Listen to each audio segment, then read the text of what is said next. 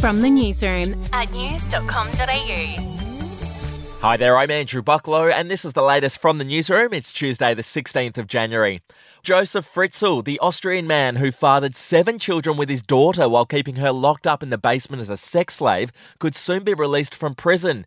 The 88-year-old received a life sentence in 2009, but will be eligible for parole this year and is likely to get it, according to insiders. If he does, he'll be released into a nursing home. Back home now, and a Sydney man has been charged with using inside information to bet on the Australian of the Year.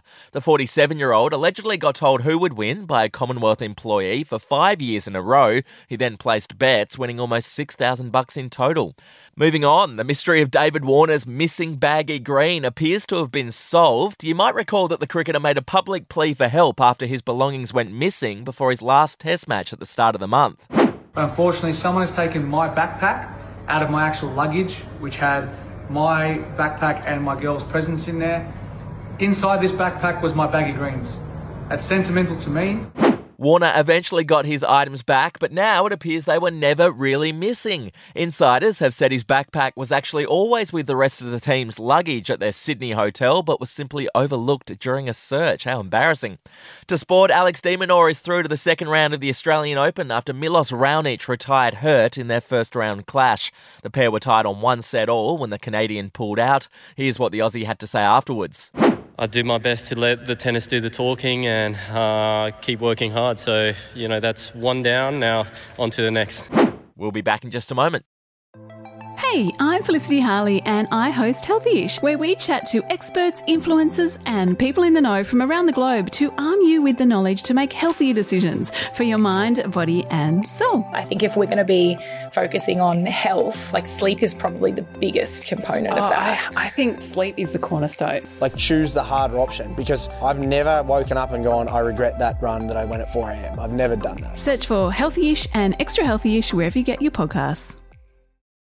To music news now, and Madonna had to apologise to concert goers in Toronto after she got a little bit confused and said to the crowd, "Hello, Boston." Here's what she said after her mistake. Are you guys mad at me because I said hello, Boston? I'm sorry. That would be like if you guys were saying, hey, Lady Gaga's playing tonight. I wouldn't like that. And finally, the Emmy Awards are on today. Succession is tipped to dominate with a whopping 27 nominations. The Last of Us and The White Lotus are also expected to do well. For all the red carpet picks and a list of all the winners, you can check out news.com.au throughout the day. All right, that's the latest from the newsroom. We'll be back with another update soon.